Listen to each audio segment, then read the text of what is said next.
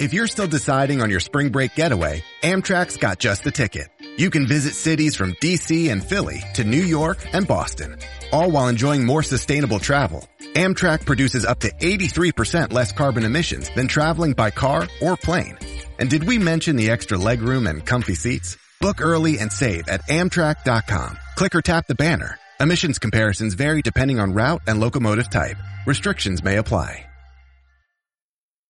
Getting engaged is a moment worth cherishing. A one-of-a-kind ring that you design at Blue Nile can help your love sparkle. Just choose your diamond and setting. When you've found the one, you'll get it delivered right to your door. Finding the right engagement ring can be nerve-wracking. At Blue Nile, you'll have the expert guidance needed and a diamond guarantee that ensures you're getting the highest quality at the best price. Cherish all of life's moments and save up to 30% at BlueNile.com. That's BlueNile.com.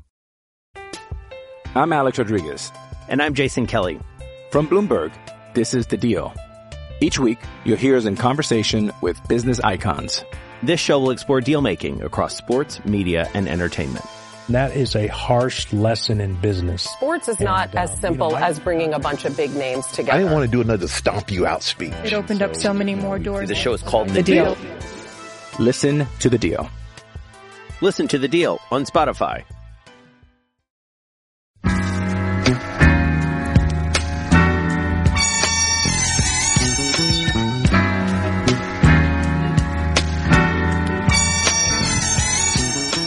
Hello and welcome back to Surf Splendor. This is David Scales, your host as always.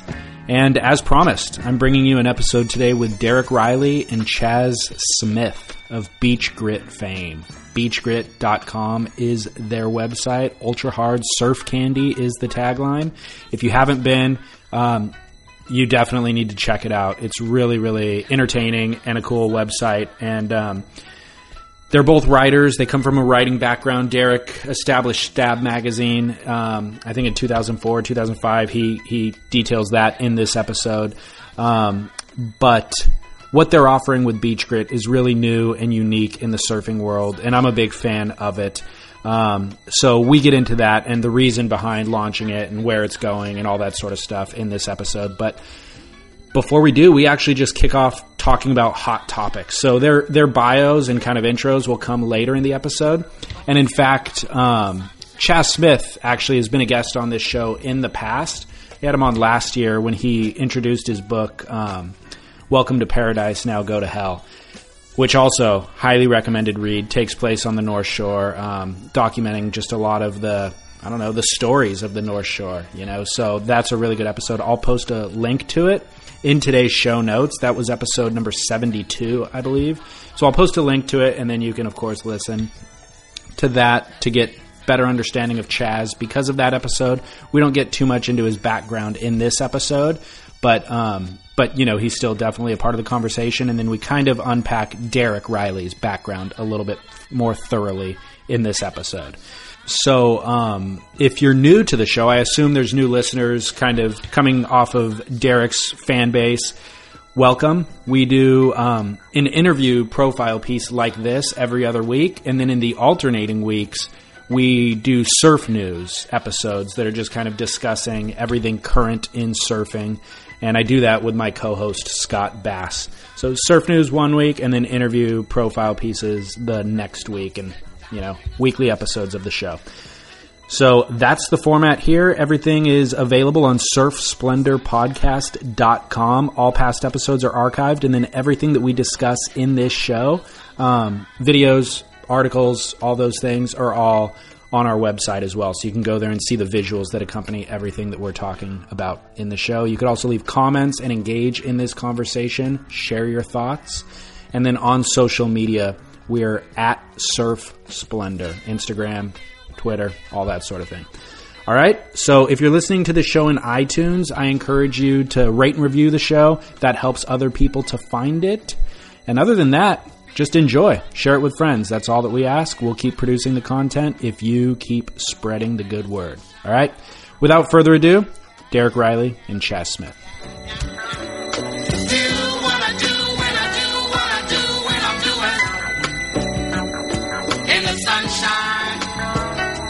WSL. More Ronnie or more Rosie? You can only pick one. What's your call? It's easy for me. Derek, I'll let you go first. Let me think. I love Rosie. I think Rosie's one of the smartest, most beautiful women I've ever met and talked to. We photographed her for Stab magazine. I remember. And she's really into literature, and I had to drive her from the Gold Coast to Byron Bay where we did the shoot, and she knew every book that I'd read, and she'd read some really obscure books, and she was slimmer and more beautiful in person, but I'll take Ronnie. Why Ronnie then? You just gave a great sales pitch for Rosie. Well, I think Ronnie's even more beautiful than Rosie. But Ronnie has a really good understanding of surfing. Yeah. And he is so close to telling it exactly like it is. Yeah. Within the boundaries of, working for a company that you can't burn your bridges. And I think he does a great job. I'll probably just trim the hair a little bit, lose the Hugh Grant foppish haircut, and maybe tone down the Australian accent, and I think he'd be all time. Interesting. Chaz. Yeah, it's funny. I really have grown to like Ronnie this year, I think.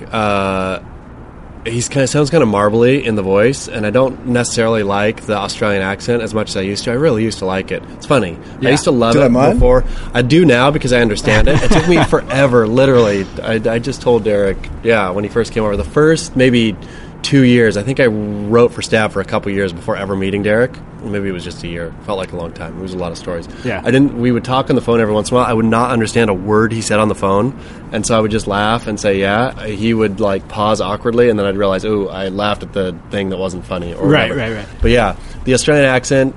Then going to Australia, I really liked it there, I think. But then coming back and hearing Ronnie's is pretty good, I reckon, though, yeah? It's not offensive, is it? For me, it's a little bit strong. Yeah. And with Ron, when the camera's on him and he can see himself in the monitor. Yeah. I wish there was vision right now. There's a few patterns. Because if you had a face like that, of course you're going to mug for the camera. Yeah. It's beautiful. No. The thing that made me mad about Ronnie, I think, I held a grudge against Ronnie for a while, was the whole Mick Fanning thing. Wasn't it Ronnie? Maybe you don't want to answer, but I think it was Ronnie who was doing Mick's PR. At that time, I think Ronnie had been hired as Mick's PR person. It might have been around then. I got a feeling it was after though. But no, I think. Oh, really? I think it was. And so I think it was Ronnie who told Mick to plausible deniability and all that kind of stuff with that thing, which always made me think, you're a worthless piece of shit because that's the worst advice ever to give somebody. I feel the way Mick spun out of that was the worst way that he could have, maybe. Sure. In terms of, kind of denying and saying that it was, I was just, giving the reporter what he wanted to hear, whatever. It was a real muddled kind of message, which I thought, that's an awful PR spin. And so then I felt Ronnie, and I saw Ronnie the day after that happened, and Ronnie and I kind of knew each other a little bit. Sure. And I told him what happened, and he was kind of laughed about it and was like, oh, that's funny. And then going and telling Mick to play it that way, to me, seemed real. Right. It just seemed silly. And so then I've always held a slight grudge against Ron Blakey. So interesting. I would love to get back with him and say, Ronnie Blakey, was that you? I didn't even know that he played that role with Mick. I think he did. I might be totally, it might be real fuzzy. Yeah. My memory is always fuzzy, and so it might, but I feel pretty firmly that it was him. Perfect segue to the next question. Is this the most disappointing title race you've ever seen? You got Mick and you got Adriano. For you? For me, totally. Yeah. It's crushingly disappointing, and I would love Adriano to win at this point. Just because I think that Rory wrote it. Didn't Rory write that Rory Parker? On BeachGrit. That just the shitstorm that it would cause if Adriano won would be amazing to watch. Just the amount of vitriol and anger and rage, directed at poor little Adriano. And Adriano's a nice kid. Have you talked to Adriano? Yeah, he's a lovely boy. Yeah. I really like Adriano personally. I've grown to love him just through his post-heat interviews, basically. Yeah. Seems really humble, seems to be taking care of a lot of people back at home, all that sort of stuff. I think Adriano's completely genuine. Yeah. He gets very mistreated in the press. Completely mistreated and doesn't deserve it. I don't know what did Adriano deserve. Is it in the press or is it just on the internet? Both, I think. Really? I think it'd be rare to find a journalist who was a big fan of Adriano, but I think he's a beautiful surfer and a great, not a great guy because I don't know him that well, but I think he's a fairly compelling figure. But I agree with Chaz and I agree with Rory that Adriano world title would not serve the interests of professional surfing. Right. But as far as the world title show goes down, it's I think it could be the best one ever, like 95 when Kelly came back, through Sonny and Machado and stuff to win it. It could be the worst, because I wrote a story on BeachGrit that Felipe could get second last, Mick gets second last, everyone else gets fifths and ninths, whatever. And Felipe wins the world title, and then there's this scenario. Pipe starts in 4-foot pipe, everyone gets a few waves. Felipe does a couple of backside hacks and a little spinner at the end. The next day is 10 foot. He goes out and doesn't catch a wave. Mick loses in that round for whatever reason, and then Felipe wins the world title with a 0 hit point total. Oh my God! Can you imagine? That'd be amazing. Yeah. All right. You obviously have a relationship with Bruce Irons. You just posted an audio interview with him. Where will he finish in this pipe event? It's funny because I saw when I was sniffing around for some Instagram footage today, I saw Bruce getting away with a pipe, and he looked really, really good. But whether someone who can surf pipe, and he was obviously a great surfer, can translate that into heat, because it's not going to be 6 foot perfect pipe, probably not. I mean, it could start 6 foot perfect pipe. He could. Who knows? I didn't think Mason was going to win a heat at Bells, and he beat Mick Fanning, and we had it on BeachGrit saying he's not going to win a heat. And I love Mason; he's my favourite surfer, funnest guy in the world. And but so anything could happen. And Bruce sounds really good. When I spoke to him, he sounded fantastic. It seems to me that Bruce, though, if the waves are not pumping, and again, it could be a Mason Bell's thing, but I just don't know what his motivation is to paddle for crap waves. I don't know if you're him, who cares? You sit out in the water and come in, and unless it's pumping. If it's pumping, though, I give him as good a shot as anybody. If it's pumping all the way through, do you think Bruce could win the event if it's classic pipe? But classic pipe for 3 days. The surfing heats are so different to going out and just getting the sets of the day. Sure, but if it's but if it literally is short interval, whatever, there's a lot of waves per heat and it's pumping, I reckon. Would you think that Bruce could win the event? That will never happen. He could definitely win the event, but you can't discount people like Julian Wilson and Owen Wright, all these guys who are surfing heats day in, day out, and who are amazing at pipe, who've got all the heat savvy, and have got that desire, that focus. I can't imagine Bruce getting into a CT event and having that focus for whatever it is, 6 heats or whatever to win a contest. It'd be great if he won, though. It'd be a hell of a party. I agree.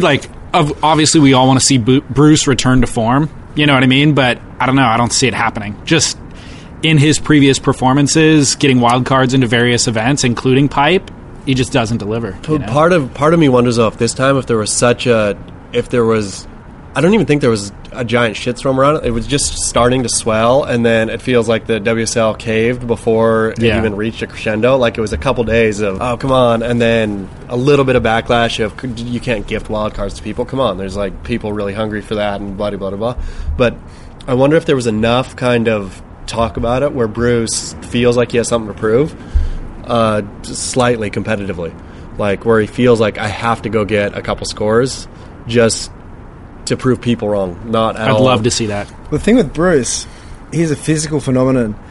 So he's almost not human. I've seen him, and he looks like about 150 pounds and terrible. Then other times you see him, he looks like he's been lifting weights and a magnificent human species.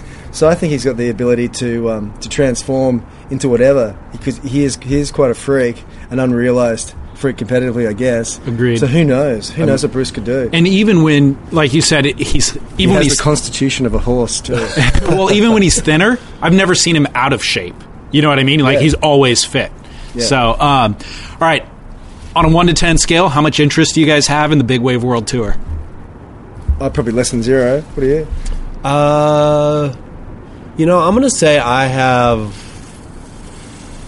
Are you talking competitively? Exactly. Actually watching heats? Watching heats less than 0. Well, watching the bickering that those little housewives do back and forth is amazing to me. That's they're all on social media. Totally, they're such macho. I mean, they're modern day cowboys as far as I'm concerned, theoretically, right? I'm not that interested in what they do. I mean, in terms of whatever. Big Waves is it's. It should be called the burger takeoff contest. So they find the biggest burger they can, everyone just takes off.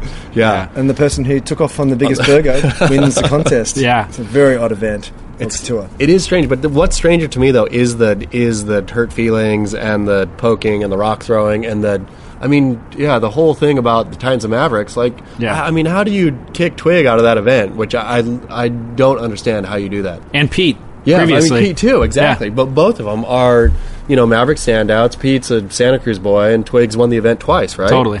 Yeah, and I don't know how you get your panties so in a bunch that you kick them out of the event. Imagine all those big thumbs on the phones. Yeah.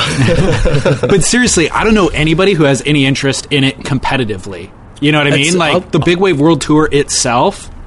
I'll write sometimes when I'm in the mood. I'll write that it's the one thing that'll translate to Middle America is big waves because people understand. You see a little man on a giant wave, but that's not what they do in the competition. Is the thing I reckon. Like, and nobody's going to watch the event. No. Like it's one little clip for an advertisement selling Mazda is good to see. Tag Heuer? Yeah, sure. Tag Heuer. One little man on that big wave is an impressive visual, but competitively it definitely doesn't work. I think it's just the WSL wanting to own every tier. Yeah. Because do you get the WSL press releases? No. So they have everything. Someone winning Chopu has the same hierarchy in your email as someone in the first round of the Taiwan contest. Oh, yeah. The girls' Chinese longboard contest or something. Yeah. So I just think it's them just owning everything. Yeah. You think big waves? You think they'll come in and try to own BeachGrit Honolulu Bay Invitational? Yes, we can. Yeah. Lovely. So same question on a 1 to 10 scale. How much interest do you have in the female World Tour? I'm probably about a 6. Okay. I love watching Carissa. I love watching Steph. A little bit of Lakey. Tyler Wright sometimes. If it's a bit of a runner, I like watching Tyler. But Carissa I could watch way more than some of the men. Agreed. Carissa and Steph, those guys are wonderful. I think I have less interest in the title race of the women, but I have. So like title race for them, it's like a 4. But watching the women's events, it's like a 6 or 7. I really like watching them surf. Coco as well. Coco's really good. Coco's so fun. Malia's looking great. Yeah. I would say. Yeah. I think in some cases their heats are funner than the men's heats to watch. But their title race is not as compelling because it just seems like there's a real difference between the top 3 women. There really is. Yeah, and then the rest of them. So the men's WCC should be down to 12 surfers. The women should be down to 3. Yeah, totally. Which would be amazing. Incredible. And they could slot the women into give the women the primo wildcards. Exactly. If you slotted them in, I wonder how far away that is from a woman surfing in the men's. Carissa's done it. I know she has, but like really doing it regularly and actually knocking men off. Like, be pretty good. And beating them in contests too. Yeah, totally. Yeah. I agree though in that Carissa head and shoulders basically above everybody else on that tour. Like, it's crazy how good she is and just how enjoyable she is to watch. And almost not even, I'd add Stephanie to this, but almost not comparable to the men in a way that there's just more grace and fluidity and just it's its own thing, you know. It's beautiful. It's like, I'm a huge fan. The women, Carissa and Stephanie actually have an individuality to their styles. Very true. Where the man can be so coached, and because of the very nature of competitive surfing, they have to hit every single pocket and have every single lip. But because there's so much leeway in the women's surfing, because there's 3 world title contenders or 4 world title contenders really, a woman can miss a couple of sections and do a beautiful cutty or whatever. So there's a lot more individuality, I think. Especially at a place like Honolulu, where they're at now, it's like that wave allows a lot more, I don't know, you have to pace with the wave specifically. Like we were talking earlier today about Tyler Wright got a wave where it's just like flow. You know, like no major maneuvers, but just like radical down the line flowing and pumping. She got barreled. She came out and she did a little bit of a turn. She got a good score for it, but there wasn't any like radical surfing on it, you know? Whereas the guys don't really get to surf waves like that. They always end up surfing super critical. Did you watch any of Sunset yesterday? No. When was it? I was watching the women when Sunset ran. Okay. Yeah. Sunset's such every time I see it, it's such a funny wave to watch. Yeah. People compete on, I reckon. I watched Joel Centeo's like 9 point or 3 point or 8.93, I think is what it was. Yeah. And it was like crazy drop, and then he's out on the shoulder and just does like this cut back into the whitewash that was way out on the shoulder. Pumps, little turn, banks off the whitewash, 8.93. It's really funny. Yeah. Remember that, was it Joanne DeFay? We put a little clip up on BeachGrit and said, this is 9.8 in women's surfing. Oh, yeah. And then she kind of did one turn and then got on the guts again. Got the inside section, and then I got a stern email from WSL. Oh, did you? Please remove the video. Did you remove it? Yeah, shit, yeah. I'm so terrified. What are you terrified of? We haven't incorporated the company yet, so okay. If we get sued, I get sued. Okay, well, we'll get back to that in a minute. You guys haven't written about Alana Blanchard in months. What's going on, dude? She doesn't interest me at all. She seems like a really nice girl, and she's a pretty good surfer and middlingly attractive, I think. Well, we've only wrote about her. I think when maybe Ashton wrote about the Ashton Goggins, who's now at Surfer magazine.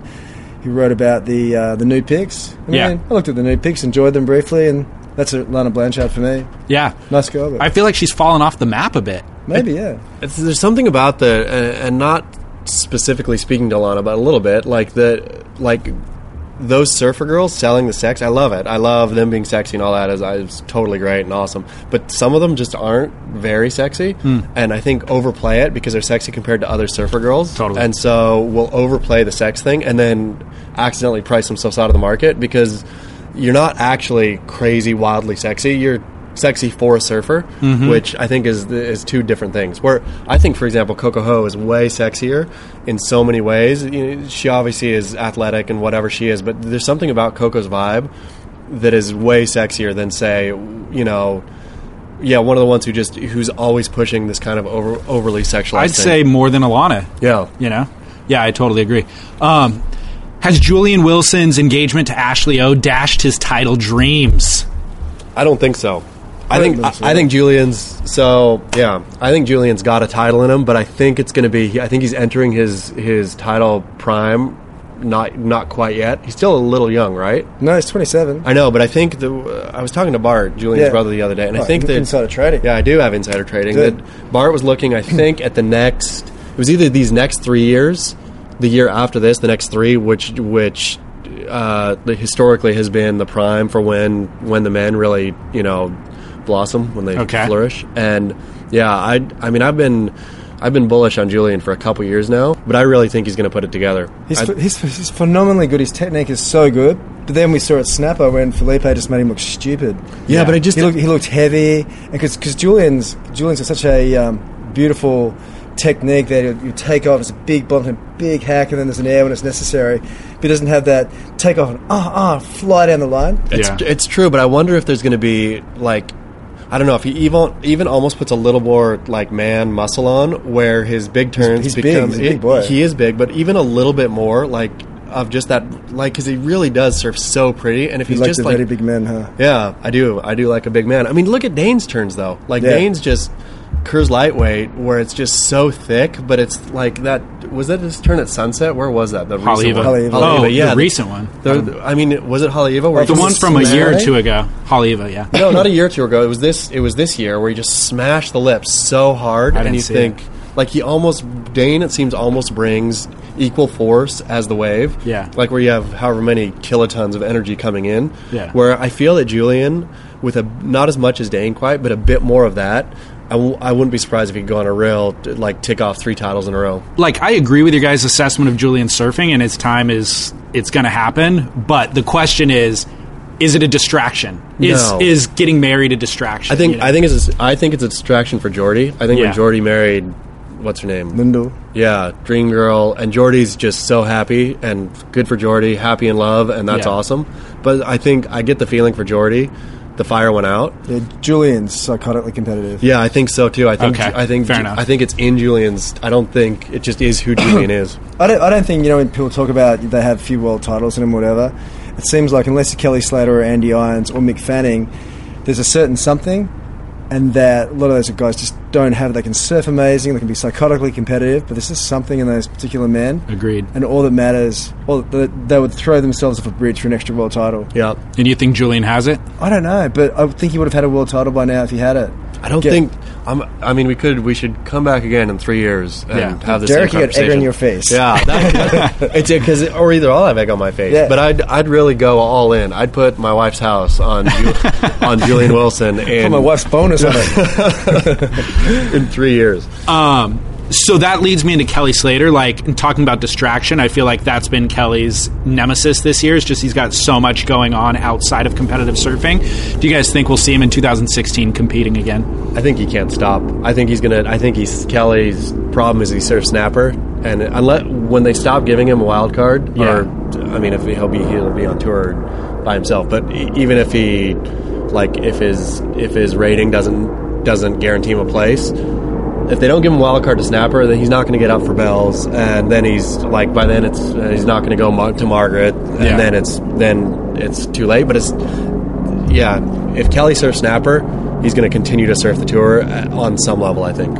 I think the tour has been particularly cruel to Kelly, waves-wise. I've watched him in probably 6 contests this year have to surf in the shittiest waves, and it's like, LeBron or someone having to surf in this crappy pothole court against some young hotshot from the area who just knows the court really well, and just watching this great surfer just surfing 2-foot paltry mush.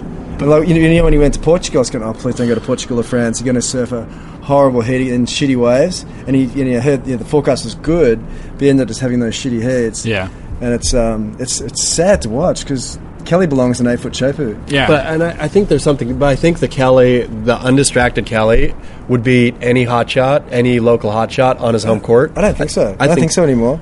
I think so. I think he's so beatable in 4 foot and under. Like against Felipe, Kelly can't beat Felipe anything under 4 foot. See, again, I'll put my wife's house on it. If you took Perps... I'll punch you right in the nose, mister. If you just step out, we are outside. If we took Perps and Outer Known and everything else away from Kelly and said you have to win one more world title to be the greatest man alive, you just don't do any of this other stuff, and because literally I'm dangling greatest man alive. Everyone will give it to you. That he would go win another world title. I don't think so. I think he's going to be lucky to finish 5th or 6th this year. This year for sure. And next year, if he gets 5th or 6th next year, he should be stoked. Totally, except for the fact that I still think he's got a couple more in him. But I think to your point, you're right. You'd have to take away Perps and Outer Known and all that, because that is the distraction. I think so too. Sure. I think that he's not surfing up. He's failing in those conditions, partially because he's been dealt a cruel hand, but also partially because he's not invested. He's distracted. I think he'd like to hear that, but I just think his time has passed in 4 foot and under. See, now he's going to hear that. And he's going to hate me, and I love the man. I think he's the most loveliest man, even though he's liked me and disliked me over the years. And I've never stopped being a fan. Even when I was in Andy Irons' corner, I secretly wanted Kelly to win. Yeah. Even if I'd be sitting next to Andy. Yeah. I hope you win the world title, Andy. Go, come on, Kelly. And every year I have a hierarchy of who I want to win the world title every year. Kelly Slater, number 1 since 1992. Yeah. Yeah, we're all fans. How could you not be? Have you guys bought any Outer Known clothing? No, I've never seen it in the store. Yeah, I wouldn't know where. I would online, probably. I mean, yeah, I'm not an online shopper. That's the problem with me. Are you an online shopper? I never go into stores to buy, but I kind of feel weird buying surfish brands without a discount code or some kind of discount. Yeah, only because I just feel fucking odd spending $300 on a jacket when. If John or Kelly was nice, they'd just give me the discount code and I'd get it for $200. I'd do that. Yeah. But otherwise, I'll stick to Saint Laurent. Yeah. All right, let's get into Derek. I sound like a rapper then. I see the Saint Laurent. Yeah. I got my Saint Laurent, got my New Balance sneakers. Shit. Straight out of the CPT. Let's get into your history a little bit. Tell me about your professional background and the events that led to launching Stab. I know you have writing background, obviously. And, sure. Yeah. I've got a double major in literature and journalism. Okay. And when I was 20 or something, I got a job at Surfing Life magazine on the Gold Coast. Yeah. Ended up working with Tim Baker, surf journalist, and edited that mag for a while. And then while I was there, I got poached to start a new magazine in Europe called Surf Europe. Mm-hmm. So I went and lived in Hossegor for 2 years and launched Surf Europe. And then after that, I would have lived in France the rest of my life, but I couldn't get a visa. It's really hard. I should have just wandered across the border. Yeah. With a chrome baby and shit. And then I came back to Australia and I worked for a big men's magazine there. And while I was there, a friend of mine, Sam McIntosh, 2 friends of mine, Sam McIntosh and Campbell Milligan, they were working at Waves and they were relaunching Waves. And they wanted me to come along and work with them. And I was just kicking around. I was still getting a retainer from Surf Europe, so I thought, it'd be cool, hang out with some buddies. And then I was there for about a year, and Campbell went off and did Monster Children, and Sam and me spoke about doing a men's magazine, and it was going to be called Beef. And we actually sold. Really? Yeah, we ended up selling the whole business plan and name and everything to a big publishing company in Australia for some stupid amount of money, and then they didn't want to pay because they didn't like it. And we said, cool, we'll just start the magazine ourselves, and they paid. So I thought we'd do a surf mag, and at the time, another friend of mine came to me and said, you should do a 30th anniversary book for Billabong. Coming to 30 years, it'd be a great business opportunity. So I said, yeah, that's a good idea. So we went to Billabong. We said, it will cost you $350,000 for us to make you 20,000 books. And they said, yeah, sure, no worries. Here's the check. Boom. Really? And so for the next 6 weeks, I did this book, and we came out of it with $250,000, and then we launched Stab, and we just fucking mowed through that money. just mowed through the money stupidly, going on stupid trips and giving money to everybody. And some months you go, you know what, we should just print an extra 10,000 mags for an extra $40,000 or something. Yeah, it's a good idea. What do you reckon? Yeah, we'll do that.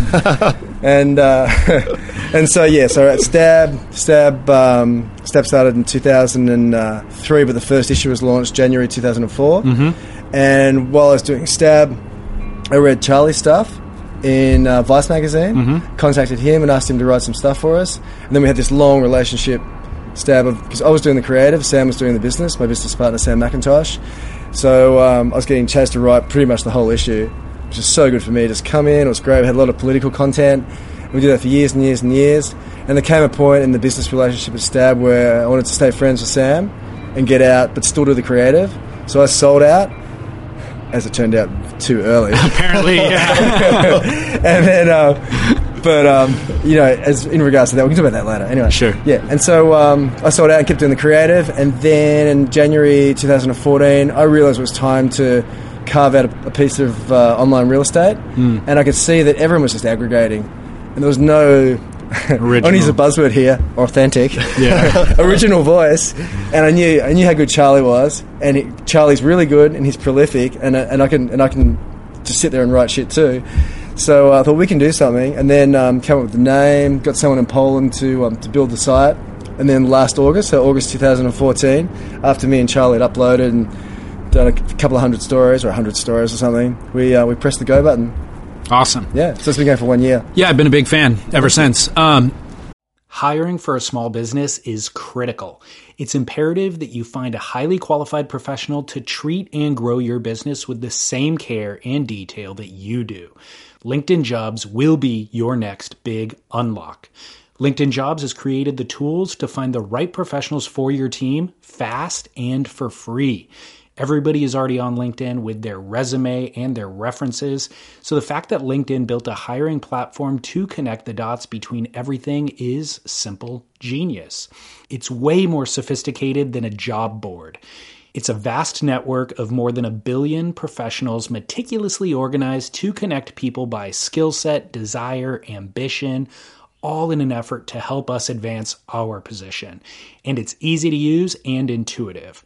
So effective that 86% of small businesses get a qualified candidate within 24 hours. Fast hiring solutions means achieving your goals in record time with rapid growth in 2024.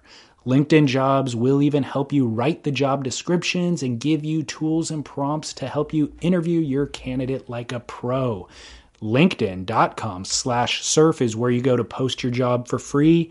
Yes, totally free. And you can let the world's largest social network of business professionals work to connect you with the ideal candidate to help you grow your business. That is LinkedIn.com/surf to post your job for free.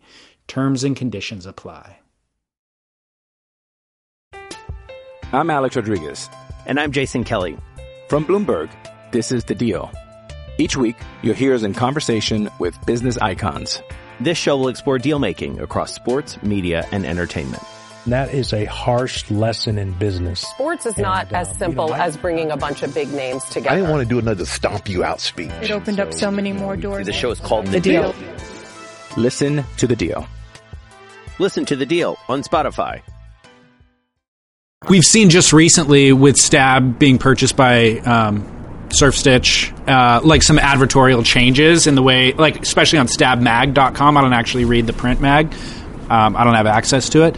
But I'm just curious what your thoughts are on how they're doing that and how they've navigated that and integrated Surf Stitch's, objectives into the platform. And I would turn BeachGrit into one big fucking advertorial for that kind of money. Would you? I wouldn't give a shit. Do you feel like they've lost some? I mean, I feel like they've done it fairly well. I notice it. I don't know that everybody would notice the things that they're doing, but do you feel like it's like they've lost some integrity in the way that they've done it? Well, none of us are the Washington Post. So it's just everyone's just trying to make a buck, and I think when I first heard of the marriage kind of between Magic Seaweed and Stab and Surf Stitch, I thought genius. I mean, I have nothing against corporate interests and selling clothes. I love clothes, and I would love for kind of a surf online retailer to actually smash it.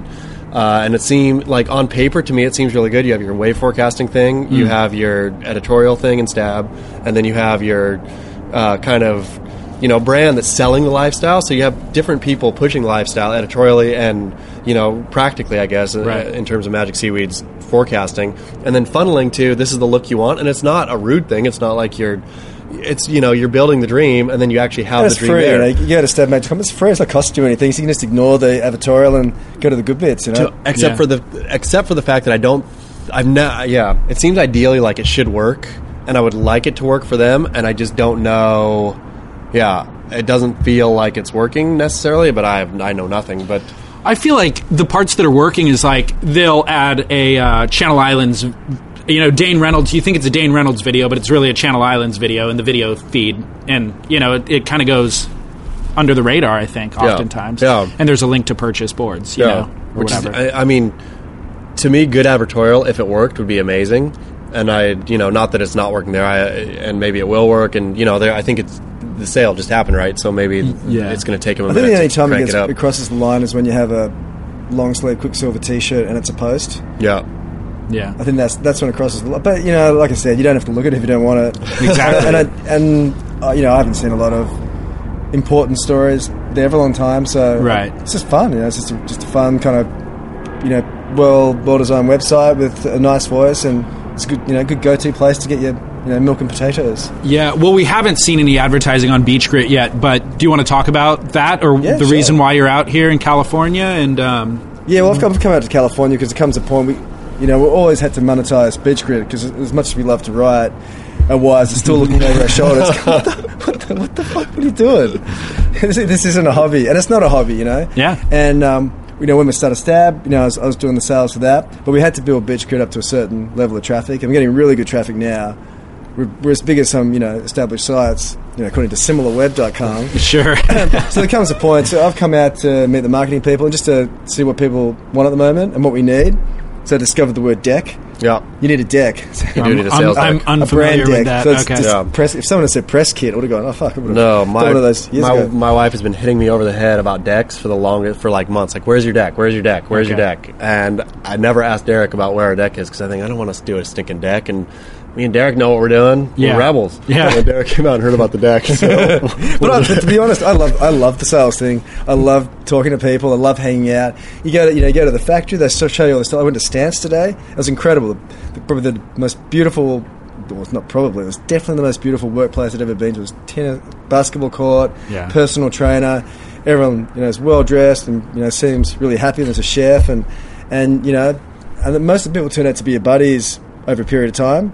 And you help them do their job and sell some of their stuff, and they give you some cash, and it actually works really well. I think as edgy as both Derek and I maybe have been or are perceived to be in our different sort of paths and then our shared path, neither of us are, both of us are nothing but if we're not capitalists. And so, the idea of, to me, there's just a better way to do it, and that's what I want BeachGrit to be. And, I don't think whatever we do advertising-wise, I love the brands. The brands are why surfing exists in so many ways, in the way it exists, and helping them just tell a better story. To me is, it's just a win-win. Well, I think we can help. I think we can definitely help brands build themselves. I think we can be really good brand builders. Yeah. So good. What does that new way look like? Do you think? What's the better way look like? For me, the better way always looks like, and I've said it until it probably sounds cliche now. Maybe I've not said it here or to either of you, so it's good. To me, the best way ever, and it went out of business, so it's obviously not the best way ever, is the J. Peterman catalog. Did you ever read the J. Peterman catalog when you were a kid? I'm familiar with it, but no. Yeah, so my mom was a big catalog person, and my household was not necessarily a magazine household, so these catalogs would come, and I would kind of read them like magazines. You have your JCPenney's and your Sears, which that's not a very good magazine. But then the J. Peterman catalog would come, and all it was, have you ever seen it? No, but I'm listening with all ears.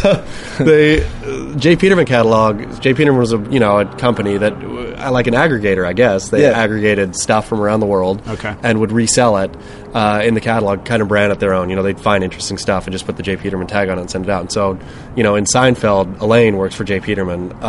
But the catalog would come, all it would be Not a one picture in the magazine, drawings of everything, hand drawings of all the clothing or all the stuff they found, and a story that only tangentially related to the piece of clothing they were selling. So it'd be like some jungle hat or something drawn, and then, I'm there, New York City, it's hot, sweating. Some piece of literature for every single product in that entire thing. And so you read this thing and you have this experience. And the J. Peterman catalog to me has always been and again, it went out of business, so clearly it didn't work. But do you have any? Yeah, I do. I have one at home. Oh, wow. It was the pinnacle of, I loved that thing, and it happened to be, it was all one thing, right? The selling of this product and me getting excited about the product, reading these stories about the product was all one thing. It wasn't artificial, and it wasn't this like bait and switch kind of thing where, hey, we're a cool, edgy website, but, in the back door, we're feeding you to some shitty site to buy a shitty product. Right. Where, to me, that's the ideal. It's products that we believe in, and not only like it's editorial content too, but it's at some level I love this one thing. It's all about curation. Totally. And I want you to have this thing because I do love things. We all love things. Totally. I think. I mean, I'm not a stinking commie. I like things. Yeah, it's like Electric has these particular watches, like an old man kind of fighter pilot watch or something. Yeah. I love them. I love them so much. I've been hitting Electric so hard over the head because I want to push them. Yeah, I ain't gonna push them for free. Yeah, right. But I love them, and I really things you really believe in. Like Kelly, has a really cool little puffer jacket and a cool peacoat, that check peacoat. There's things like that, and Vulcan will have a great pair of trunks or a great pair of jeans or something. So that's the stuff. We just want to curate it. Yeah, and we'll present it really well. Because you go to GQ and you see everything and everything looks amazing. You want to buy all their stuff because they curate it really well. They make J.Crew look good. Yeah, interesting. I think that's the way I felt, and who knows what will happen down the road. But to me, ideally, it's about moving one piece that you believe in as opposed to pushing a brand. I mean, I like, brands. Like, I love Quicksilver, and I love Quicksilver for what they've done and what they stand for. And I mostly love Quicksilver probably for the way I felt about it when I was a kid, in coastal Oregon. You see that mountain on the wave, and you feel sunny and warm, even though it's freezing cold rain outside. Like, there's something about attachment to the brand, for me at least, attaching to the brands as a way to attach to this broader surf culture, which, being removed geographically kind of from it, I could just love it through these things and then go surf freezing cold slop Oregon, but still feel like I was part of this broader thing. Totally. But in terms of, being more kind of grown up, I think all the brands have a signature product, I feel. And it's more about, okay, great, Billabong's fine, but what's Billabong's signature product? What's the thing they do better than anybody else? And they all have that, I reckon, or mostly. Total side note, John O'Hurley, I think is his name, who played J. Peterman in Seinfeld. I literally heard this week that he purchased the J. Peterman catalog. It's so amazing. That is so totally he might be amazing. bringing it back. I mean, I think somebody bought it. It went bankrupt, and then it came out. It's so amazing that he owns it now, though. Yeah, because it's absolutely. Yeah, I'll show you the magazine at home. It's an absolutely brilliant. Yeah, I mean, you can see them online. I think you can go on and click on old. That's so good. Do you guys? Do you still read Stab?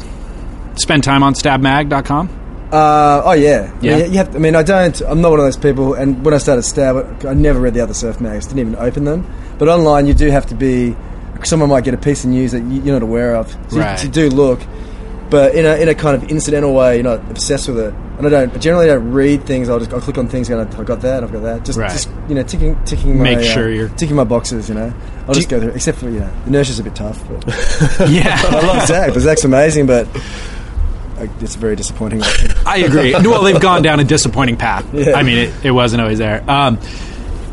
Do you subscribe to any of the print publications? Surfing? At this point, any print surf publications. I had Zimeo for surfing and Surfer, but they arrive in my email box. I'd never opened them. I didn't do one. Yeah, I get the Surface Journal. Do you? Oh, the Surface Journal. Yeah, Surface Journal's amazing. Surface Journal is. That's an important vehicle for our sport. The Surface Journal and Matt Warshaw are two treasures. And I was funny because I was at the Journal today. And I went in, and it was like a family. They were all sitting around this long table, and it was Steve Pesman and Debbie Pesman and Jeff Devine and Brendan Thomas and Scott Hewlett, and it was just, oh my God, Steve Pesman, the father of it all. But without the Surface Journal and Matt Warshaw with the Encyclopedia of Surfing, there'd be no one chronicling the history. I'd also almost kick in Quicksilver, as and treasures. And Pete Terrace. And Pete Terrace. I said Pete Terrace. Is that a joke? No, seriously. I love Pete Terrace. His ability to groom photographers, and I don't mean groom for obscene purposes. His ability to create amazing photographers out of little weedy kind of things. I was looking at a copy of Surfing Today Steve Sherman gave me. I was blown because I hadn't seen a print mag in probably 2 years, and I was blown away by the quality of the photography and the differing approaches by the different photographers. And I know Pete Tarras has driven most of that. So I think photographically, Pete Tarras is the most important person in surfing. I think you're right. Interesting. That's a bold claim. I liked that issue. I'm assuming the issue you're talking about is the one that profiles different photographers and does... Yeah, I haven't read a magazine in a long time either, and I opened that one the other day because I was getting my oil changed. That's the only reason, and I really enjoyed it. I'm surprised how much I enjoyed that.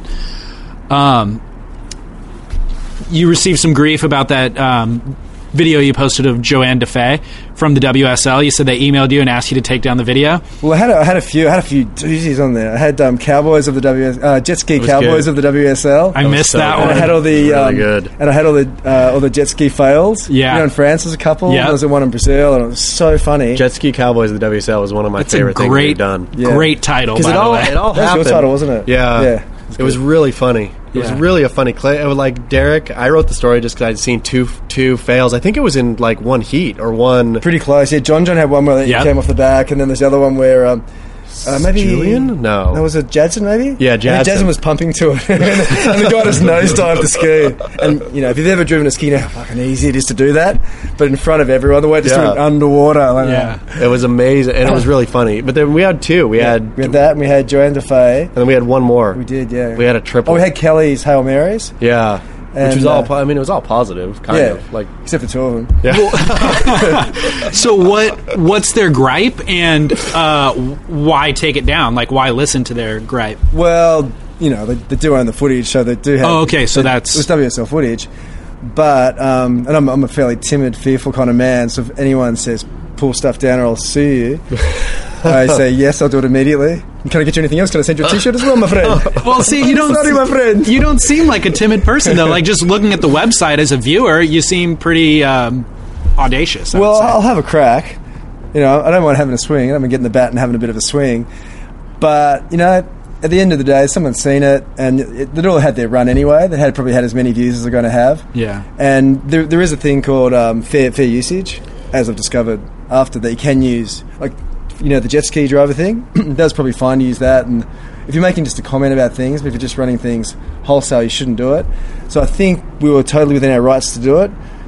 But if a man getting a legal letter and me costing $1,000 to get someone to look at it, yeah, screw it. Okay. What's the most amount of grief that you've received for something that you've published? On BeachGrit? Yeah.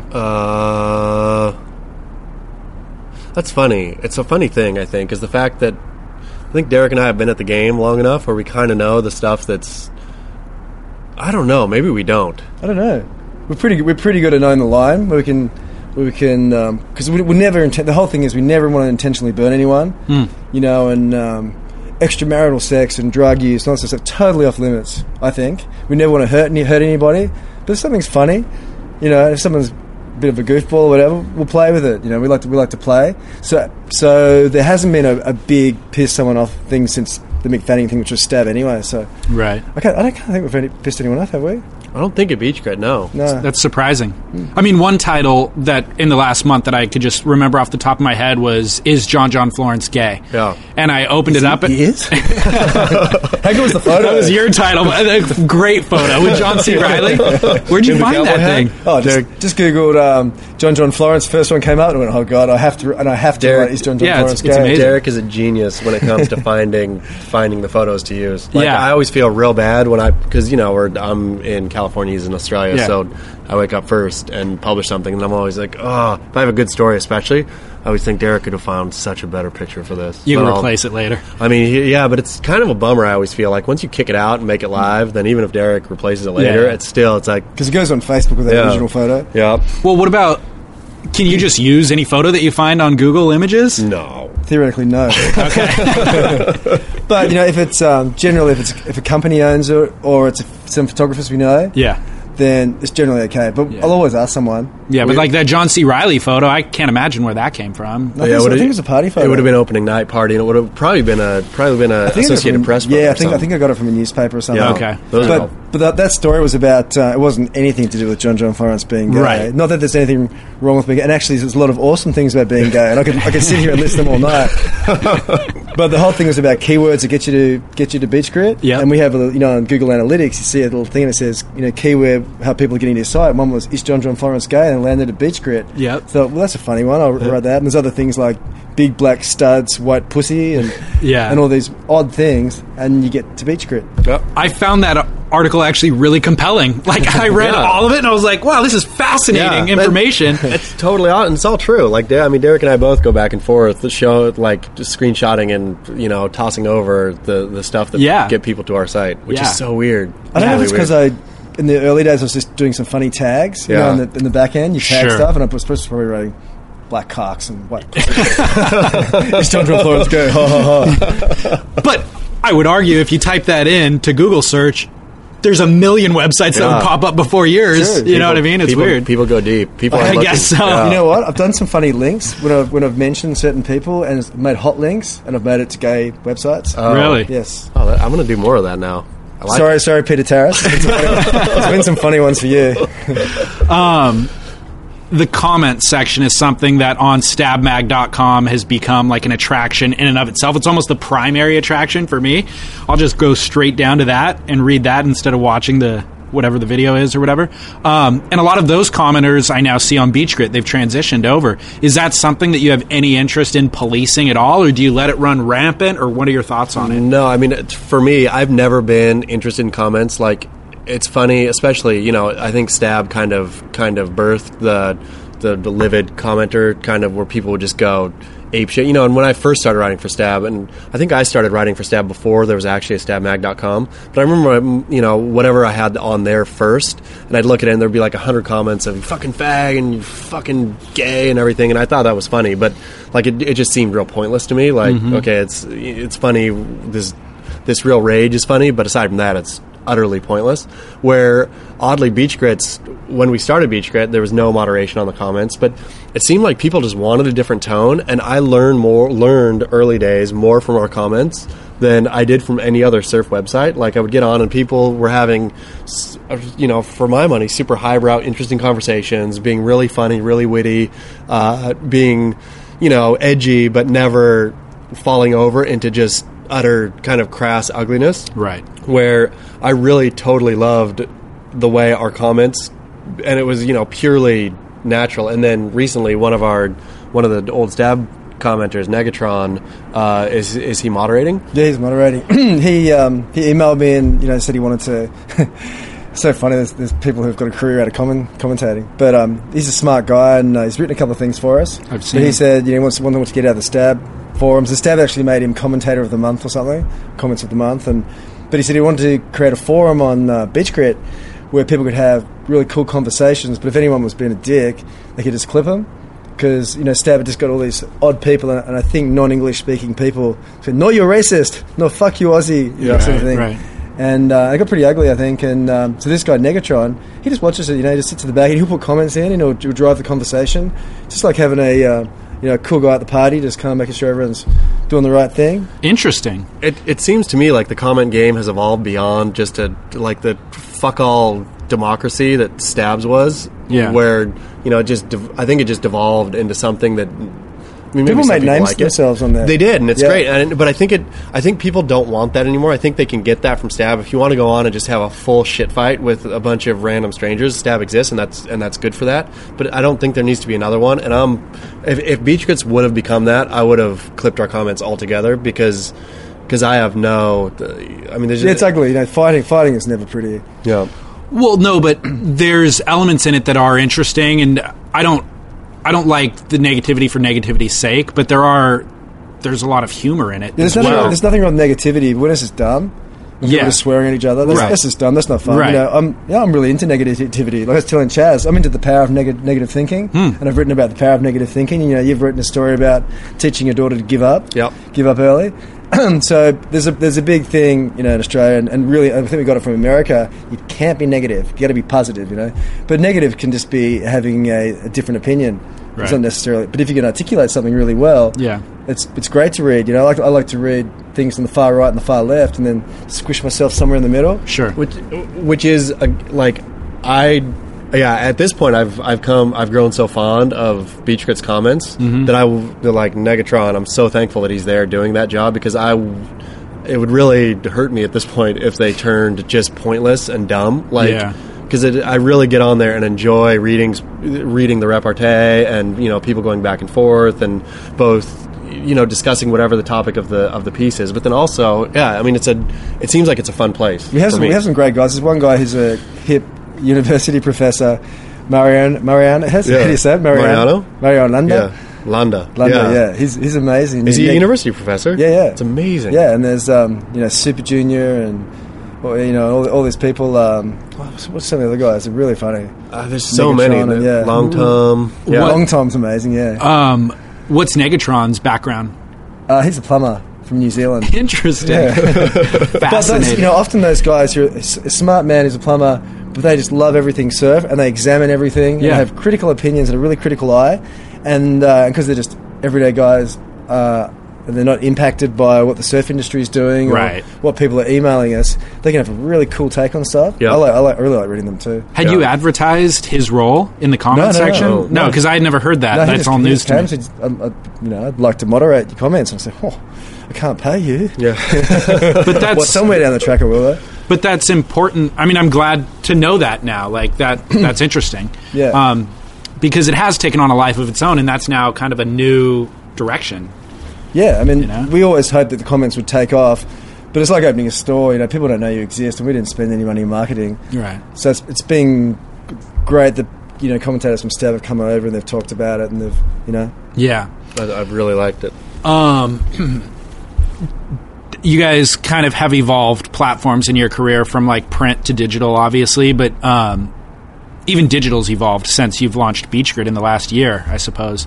Are there any limitations with this current platform, or in what ways do you want to expand BeachGrit?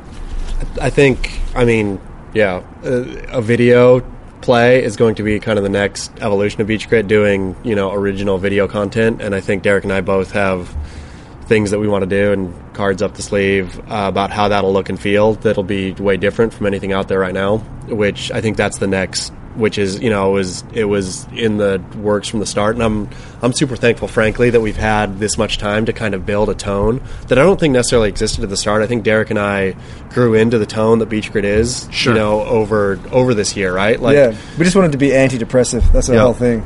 And it is, to me, it's like, even when we do funny stories that are, like Rory, the third kind of leg of BeachGrit, Rory's negativity, or him looking at stuff, a little more darker maybe than either Derek or I naturally look at stuff, is super funny and compelling. Yeah, he's our John Fante. Yeah, totally. Yeah. And but even Rory's stuff is antidepressive on the BeachGrit forum, where typically, if you stuck Rory's stuff, I think, on just out there, people think, he's an angry kind of man who's kind of living the dream a little bit, but a little bit angry at a lot of things. But in BeachGrit, to me, it reads even, and maybe I've drunk our own Kool-Aid too much, but it seems that it's not very depressive. It just seems funny. It seems like it's Rory.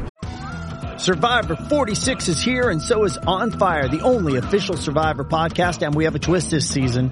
The winner of Survivor 45, Dee Valladares, will be joining us every week. We're going behind the scenes of the biggest moments, the how and the why things happen, and the strategy and analysis you can only get from someone like me, a Survivor winner. Listen to On Fire, the official Survivor podcast, wherever you get your podcasts. Hey, it's Kaylee Cuoco for Priceline. Ready to go to your happy place for a happy price? Well, why didn't you say so? Just download the Priceline app right now and save up to 60% on hotels. So whether it's Cousin Kevin's Kazoo Concert in Kansas City, go Kevin, or Becky's Bachelorette Bash in Bermuda, you never have to miss a trip ever again. So download the Priceline app today. Your savings are waiting. Go to your happy place for a happy price. Go to your happy price, Priceline. And just go back to Rory Parker, and the guy's incredible every single day. He can write print-worthy copy. Really? Yes. I just gotta go. Fuck, really? That's so good. And sometimes because he does it every single day. Yeah. Without fail, he's reliable and he's so fucking good. And he gets more hits from people that I hear or email, like Rory this, Rory that. And I'm like, he ain't that good. He's in Kauai, right? He's in Kauai, yeah. Yeah, and he's not the pro surfer Rory Parker from the 90s? It's different not. Rory Parker. Yeah. Okay. It'd be nice if he was. I wish that he was a pro surfer from the 90s. Yeah. It'd be a better part of the story. I love the Blood Feud series that you guys have introduced. That's always awesome. There's been some good ones, so I always appreciate that. It's like you take this super mild social media disagreement and turn it into something super massive. The Ricardo Toledo one was funny. So good. Who was he feuding with? I forget. Alex Gray. Yeah. That was an early one. That might have been the first one. Maybe, yeah. I might have been. I think it was actually, and then there was a long period where I feel like there wasn't another one. Maybe because it wasn't meant to be a series; it was just a headline. Yeah, exactly. And then anything after any two people or any entities fighting after that, it took a while to get up to be a series, but it's one of my favorite things too. Well, one of the recent ones was like Jay Alvarez, who I didn't even know who that was, and then Ethan Carlston, who's from San Clemente, who I've known since he was young. That's really funny. But then, like, I haven't seen him in a couple of years, and then I saw that, and I looked at his Instagram, and he's got like tens of thousands of followers. I'm like, what? How did this kid get so famous and so angry and like weird? Now he's living in Bali, and like the whole thing was that crazy. One I don't mean to out the source, but I don't think there was nothing particular in there that would get the source in trouble, right? No, it was just, I don't know, two pretty boys. It was Pete Terrace.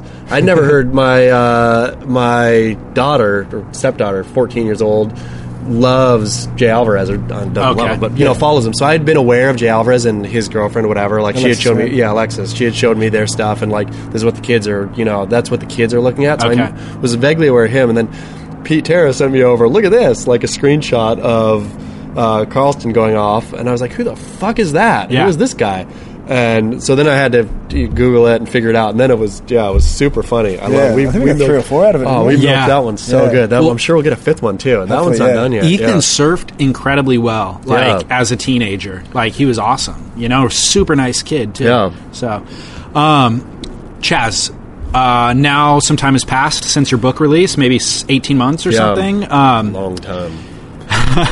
Has there been any Hawaiian backlash since? No, okay, nothing. Good. I think, I mean, who knows? There could be some out there just waiting for me to say no, and then but I talk to Eddie fairly regularly, and we have laughs, and nothing. Good. Yeah, I'm all. Which means maybe, I guess, it's not good. Maybe it just means that I didn't write the right book. They're lying in wait. Maybe you don't know. Either they're lying in wait, or that I wrote a sissy book, and I didn't go far enough. What's next? Do you have anything in the works?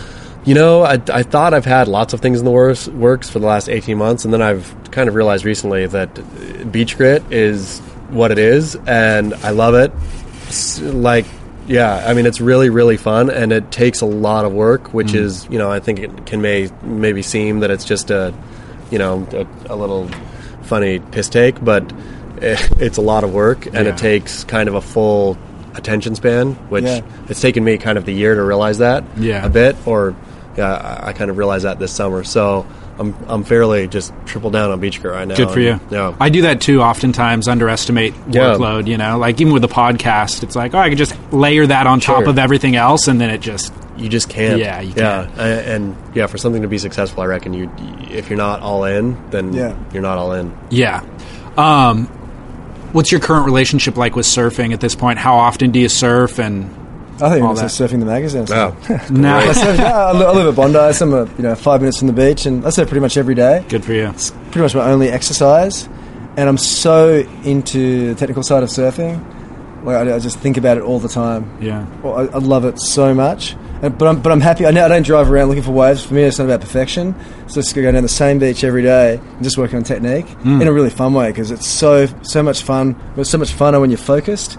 Yeah. And you paddle hard. And it took me until about a year ago to realise that. It's just get out there and sit and talk shit with everyone else, kind of be dissatisfied with my surfing. And then about a year and maybe 2 years ago, I realised you have to focus. You can't fuck around. You paddle hard, and you try hard. And you try different things, and it makes surfing so much more satisfying. Awesome. You guys are both writers. Give me one reading or book recommendation. Doesn't even have to be surfing related. You go first? Well, I think of something. I'll give you the one Derek gave me that I read and just would weep at every day, so I'm just going to steal it from you. The Gallery. The Gallery, John Horn Burns. Yeah, John Horn Burns. It's say the title again? The Gallery. Okay. It's hard to find even a bit. I mean, you can find it online, I'm sure, but it took me a dig. It was I think when Derek recommended it to me, it was maybe, I don't know, wouldn't have been pre-Amazon Remember, it days. became Travis Farrow's favourite too, didn't it? It's so good. I don't recommend very many books, but that one, some bits are better than others. It's kind of a collection of short stories more than a full kind of book narrative arc-wise, but yeah, it drove him mad and he killed himself. Huh? Oh, it's absolutely. Yeah, it was so good that he couldn't. It's just extraordinary. Just like Welcome to Paradise, Now Go to Hell. Yeah, so good that you can never match it, and you just have to kill yourself. What's the author's name? John Horn Burns. Got it. Horne Burns. Yeah, The Gallery. It's amazing. Do you have a recommendation of your own, or you? It's funny because I never have a book that I'll read again and again and again. But I think it's pretty hard to go past Lolita. I think that's Nabokov. It's just such a beautifully written book. And probably if I can give you two, if that's all right. Yeah, please. Menachem Begin wrote this great book about the Irgun, the Jewish terrorist group in the 30s and 40s. It's called The Revolt, and it's about fighting the British and the Arabs for the creation of Israel. And it's such a stirring book, and I think I've to study. I'm not a Jew or anything, but I've studied modern history a lot, and I think it's a righteous cause, and it's so incredible to have terrorism explained in a way that seems compelling and righteous, and I loved it, and like I said, I've got no kind of bone to pick with either of those particular sides, but I found it really, really compelling. Yeah. And a third book while we're there is Golda Meir's book, My Life. Okay. And that's someone who's was terrified to go outside the door. I think she was Russian or Ukrainian or something, and moving to America. And she was so thankful of living in America when she was young, because it took him in and it looked after her and it helped create the state of Israel. And I don't mean to be Israel-centric, but they're just really moving stories that I think people miss in our world. Yeah. Excellent. I'll add those books in the show notes for any listeners who want to link out to them, purchase them. Who's going to win Pipeline? It's one of those things you can't really call it. I mean, earlier call it, man. You got to call it. Tell me what the waves are going to be later. I think it's going to be Gabrielle or Julian. That's Mick. Really? I think so. But I'm praying for Felipe Solito. You're praying for Felipe to win pipe or just win? To be honest, I love Felipe. He gets me so excited to watch him surfing. Yeah. There's no one else, no other heat I want to watch more than Felipe Toledo. Yeah. Just the way he just greases the landings of his airs, and oh god, it's going to spasms. The way he lands his airs is so and the energy, wildly you see impressive. It makes you want to go surfing. Yeah, that's true. Well, I'm putting my money on John. Oh, really? Him. How about that? Oh, John. John at Pipe? Is he gay? I don't know. I read an article one Someone time. used some stretch words. Okay, final question for everybody interviewed. What was the last surfboard that you rode? Me? Both of you. Me? 5'6", super thinned out puddle jumper by Matt Biolis. Pretty much don't ride anything but Matt Biolis' boards. I just adore the man. Actually, just went snowboarding with him. Oh, yeah? And I just fall under his spell every single time I'm near him. I think he's wonderful. Where'd you ride that board? Here? Or? Yeah, I've been surfing Seaside every morning. Oh, yeah, cool. in Cardiff. I surfed last a 5'10" bull shark shaped by Vulcan. Which is do you know Vulcan? I follow him on Instagram. It's amazing. Really interesting boards. Amazing. Yeah, I saw one from Board Porn on Instagram. Saw one and just commented, I need that. And then I got hooked up with him. The guy who shapes them is an amazing, amazing guy. So interesting. Talking about surfing Seaside today, I saw Sherman posted an Instagram of Curran surfing there this morning. Yeah, he was there. Curran was there this morning, then he was there this afternoon on a skimboard. I saw somebody else talk about, Ollie Kurtz talked about surfing next to Curran. Watching Curran go straight is better than watching any of the top 44 I missed the Curran bit. I was there too early. Bummer. Okay, yeah, he posted a photo of him on that skimboard. It had not on it, but with it. And I'm like, was he riding that thing? But he had a leash attached to it, so he had to have been surfing. Ryan Birch is out there too. Oh, really? Yeah, he's surfing pretty good. Yeah, surfer, I'm always interested to watch Ryan Birch surf. Yeah. It's always interesting. Somebody sent me I was like, who's this motherfucking catching waves so early? Ashton did a story on BeachGrit on Tom Curran riding that boogie board out in Mexico. Yeah, in Mex with like pants and a hat. Yeah, totally weird. Yeah, so weird. But the way he surfed that boogie looked so fun. I know. Legend. Yeah. All right, guys. Thank you. Oh, thank you. It's a pleasure. I'm glad you asked us. Yeah, absolutely. Thrilled to have it. Yeah.